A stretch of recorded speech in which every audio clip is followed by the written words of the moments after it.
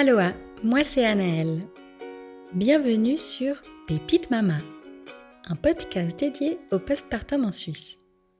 Au fil des épisodes, vous allez découvrir différents récits afin de comprendre comment les choses fonctionnent dans notre région et également tenter de découvrir ce qui pourrait être mis en place afin de soutenir les futurs parents. Ce sera aussi l'occasion de se plonger dans ces histoires incroyablement passionnantes et bouleversantes. J'espère que ce podcast vous aidera, vous conseillera et vous rassurera, car finalement, même si chaque expérience est différente, le sujet nous concerne tous. Bonne écoute.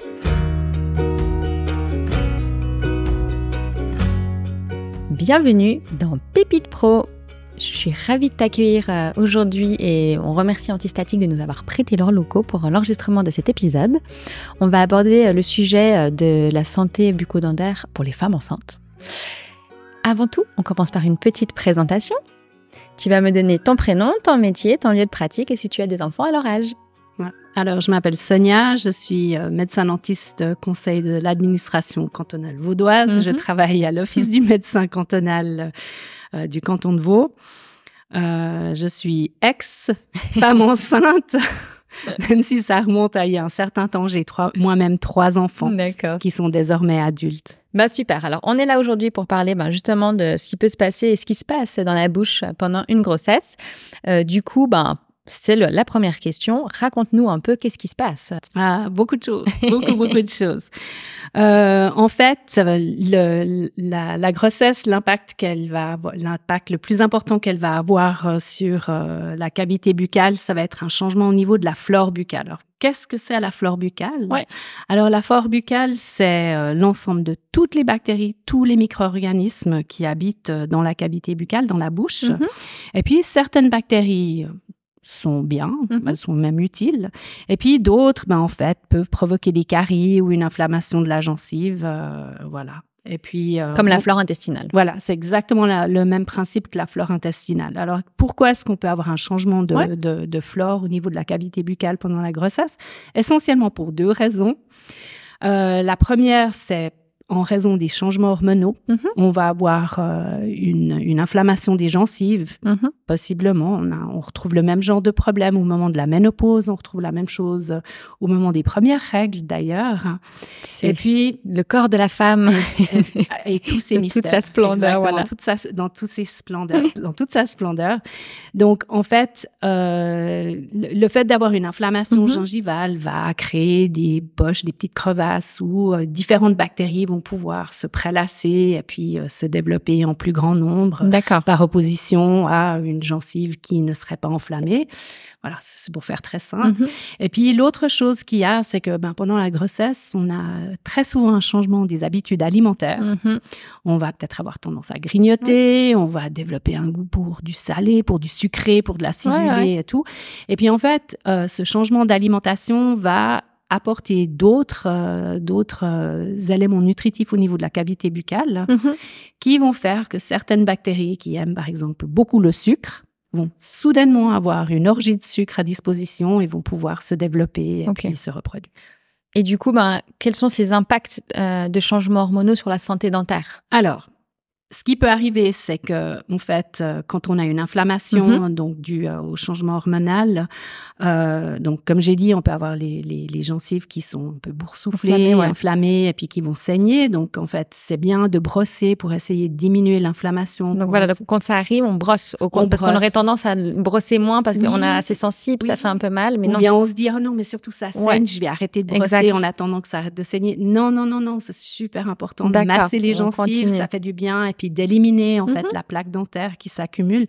Un autre changement qu'on peut avoir aussi, qu'on retrouve également des fois chez des jeunes femmes lors des premières règles ou même chez les dames ménopause de nouveau. Les 3 étapes de vie. Les 3 grandes étapes de la vie, comme le tableau de Klimt en fait. On peut avoir ce qu'on appelle un épulis de grossesse. Ça va être une petite excroissance très limitée, boursouflée, qui a un petit relief qu'on va avoir au niveau de la gencive. En règle générale, elle involue à la fin de la grossesse, mais c'est toujours la peine. Ça vaut toujours la peine si elle est toujours présente. peut-être 5-6 mois après l'accouchement, d'aller voir un cabinet dentaire pour le faire contrôler si elle a pas involué d'elle-même toute seule. D'accord. Puis l'autre chose qui peut arriver pendant la grossesse, qui est pas liée aux hormones, c'est à cause du changement d'alimentation. Ben voilà, si on n'a jamais véritablement eu de carie par le passé, si tout d'un coup on se fait des orgies de sucre, on se remplit de Paris-Brest, enfin d'autres choses parce qu'on a vraiment envie, ben voilà, on va apporter du sucre aux bactéries qui créent des caries et puis on pourrait être plus sujette aux caries en fait, même si on l'a pas été. Voilà. Bon. Mais c'est pas dû à la grossesse elle-même, c'est plutôt dû au changement des habitudes alimentaires. Et du coup, tu disais avant, je rebondis juste, tu disais de bien brosser, continuer à brosser les dents même quand la gencive est sensible. Est-ce que pareil pour le fil dentaire, on continue même si on saigne et que ça fait mal à faire un peu? C'est une bonne idée de continuer à brosser, à nettoyer, puis de maintenir des bonnes habitudes, des bonnes habitudes d'hygiène. Bon. Et du coup, quels sont les problèmes, tu l'as un peu mentionné, mais quels sont les problèmes dentaires les plus importants qui peuvent survenir après une grossesse? Donc, tu as dit, peut-être qu'on peut être sujet à avoir des caries, même si on ne l'était pas avant. Est-ce qu'il y a d'autres problèmes un peu connus qui peuvent arriver? Alors voilà, typiquement quand on a cette inflammation des gencives et puis si les bactéries qui se développent, c'est des bactéries qui vivent sous la gencive, on va dire, ça peut porter préjudice aux gencives justement, ça peut causer ce qu'on appelle des déchaussements dans le langage courant. D'accord. Voilà, puis c'est pas super parce que en fin de compte, la flore buccale qu'on va acquérir ou développer pendant la grossesse, c'est celle qu'on va avoir à la naissance de l'enfant. Et puis, on sait que la maman, c'est la première source de la flore bactérienne de l'enfant. Donc, notamment au niveau de la cavité buccale. Donc, elle a toute son importance. Elle a toute son importance. Donc, c'est très important de maintenir des bonnes habitudes d'hygiène buccale, de continuer à passer le fil, même quand on est crevé, quoi. Et puis, d'essayer de maintenir la flore buccale la plus saine possible. D'accord. Et du coup, on sait que certaines femmes, malheureusement, ont des nausées, des vomissements pendant leur grossesse. Est-ce qu'elles doivent prendre une précaution particulière par rapport à l'hygiène bucco-dentaire dans ces moments-là? Oui, alors en fait, ce qu'il y a, c'est que l'émail, elle est très sensible à tout ce qui est acide, tout ce qui est milieu acide. Puis quand on a des nausées ou des vomissements, en fait, c'est des régurgitations acides en fin de compte. Donc, ce qui peut arriver quand on vomit de façon assez fréquente, c'est qu'on va décaper l'émail des dents. D'accord. Donc, une chose qu'on peut faire, c'est de veiller à utiliser de continuer à se brosser les dents, comme on l'a dit, voilà, mais d'utiliser des bains de bouche fluorés pour renforcer l'émail. Okay. Et puis, au moment, par exemple, quand on a eu un vomissement, de bien se rincer la bouche après, déjà, ça enlève le mauvais goût. Oui. Puis en plus, ça diminue l'acidité ambiante au niveau de la bouche et puis ça minimise le risque de décaper l'émail. On sait aussi que fin de grossesse, on a plus souvent des remontées acides vu qu'on a un peu moins de place dans l'estomac. Oui. Du coup, peut-être qu'à ce moment-là, ça vaut aussi le coup de prendre une habitude de faire ces rinçages de bouche. Oui, c'est une très bien. Enceinte, on a toujours un peu peur d'aller chez le dentiste. Il y a toujours un peu des mythes qui disent d'éviter de toucher aux dents pendant une grossesse. Est-ce que tu peux nous répondre et nous éclairer? Peut-on faire un traitement dentaire pendant une grossesse? Alors, ça dépend ce qu'on entend par traitement dentaire. C'est bien de continuer à faire ces contrôles. C'est bien de continuer à aller chez l'hygiéniste pour faire des séances d'hygiène professionnelle, d'enlever le tartre. Puis peut-être même, c'est bien de le faire avant l'accouchement parce que après l'accouchement, en règle générale, on a un petit peu moins de temps. On est un peu occupé. Voilà, on est très occupé.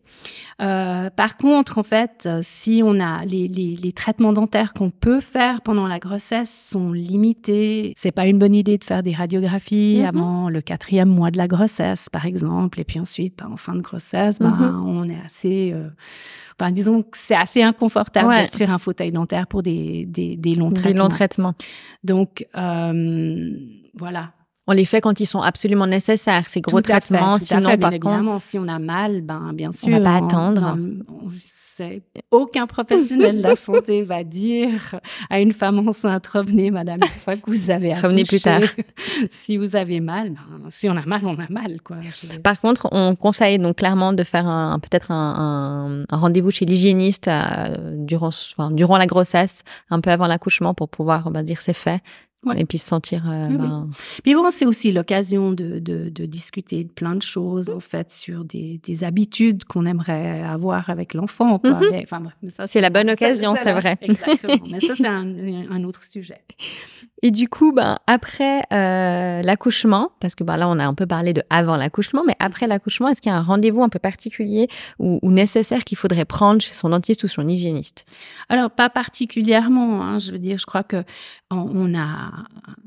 il faut continuer avec les contrôles réguliers ou avec les rendez-vous réguliers. Et quand tu dis régulier, est-ce qu'on peut avoir une idée? Parce que je pense qu'on n'a pas tous le même sens. Oui, alors ça, c'est une question piège. Ça dépend vraiment. Il y a des personnes qui ont, même avec une excellente hygiène, même en passant du fil dentaire et tout, ont une production de tartre qui est immense. Puis elles ont besoin d'aller chez l'hygiéniste 2 fois par année. Et puis il y a d'autres personnes qui fabriquent du tartre moins fréquemment, en moins grande quantité, et puis qui vont qu'une fois par année, quoi. Donc c'est un petit peu difficile. Mais une fois par année, on dirait que peut-être avec général, on dit tenter un détartrage une fois par an, et puis c'est à ce moment-là qu'on peut juste faire un contrôle, un repérage, effectivement, s'il y a une ou deux caries à traiter. Surtout vu que tu l'as très bien expliqué avant. On a nos habitudes alimentaires qui changent souvent pendant la grossesse, qui peut avoir un impact malheureusement sur la production de caries. Du coup, peut-être une bonne chose de prévoir un rendez-vous dans l'année qui suit, quoi. Tout à fait. Puis là, on pourra faire des radios parce qu'on n'est plus enceinte, puis de voir s'il y a quelque chose qui est apparu pendant la grossesse. Et puis voilà. Puis après, en fait, c'est aussi l'occasion de jeter un coup d'œil, de voir qu'il n'y a rien au niveau des gencives. Et puis, si on a un épulisme, de voir si ça vaut la peine de traiter, de l'enlever ou pas. Est-ce qu'on doit éviter certains aliments enceintes? Alors, on ne parle pas d'aliments par rapport au bébé, qu'on soit bien d'accord. Hein. Je parle d'aliments par rapport à la santé des dents. Alors, il y a différents aliments qui sont pas super pour pour les dents. Tout ce qui est très acide, ça va provoquer ce qu'on appelle des érosions. Ça veut dire que ça va décaper l'émail, de la même façon que les vomissements vont pouvoir décaper l'émail. Donc, en fait, il n'y a aucune raison de se priver. En plus, parce que c'est souvent des aliments qui sont assez sains, comme des yaourts, des trucs à base d'agrumes, ce genre de choses.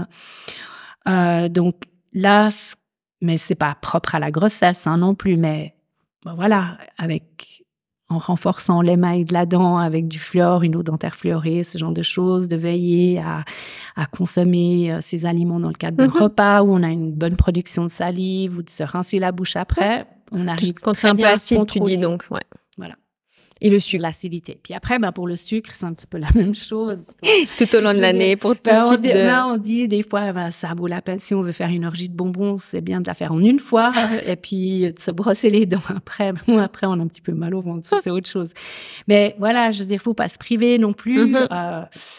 Par exemple, des aliments comme le chocolat, c'est super, c'est plein de magnésium et tout, c'est super sain. Puis il y a c'est un super aliment.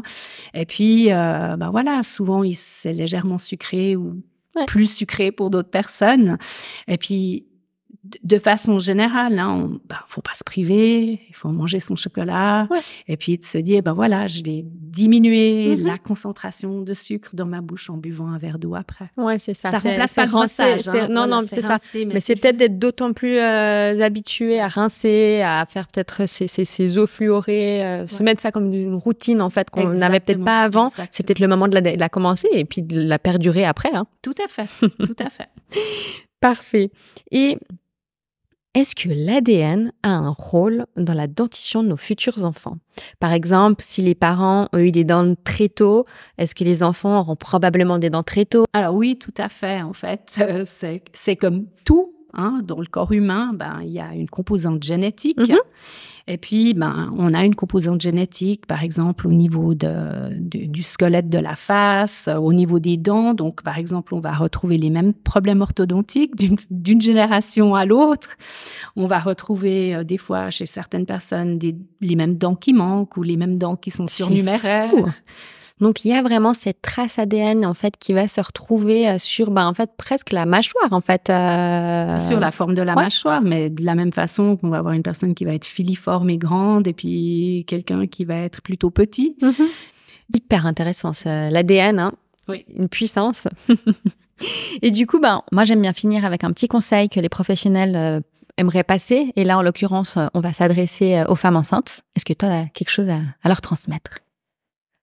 Alors, l'expression « un enfant, une dent », c'est pas une fatalité. D'accord. Et puis, faut qu'elles profitent de leur grossesse tout en conservant des bonnes habitudes, en profitant de changer leurs habitudes d'hygiène buccale. Et puis, de se rappeler que en prenant soin de sa bouche, elle est en train de prendre soin de la bouche de son enfant. Voilà. C'est très bien dit. Je te remercie beaucoup, Sonia, d'avoir pris le temps de venir nous raconter tout ça. Merci. Je vous remercie pour votre écoute et n'hésitez pas à faire circuler les épisodes sur les réseaux et à vous abonner à ma chaîne afin de faire grandir la communauté.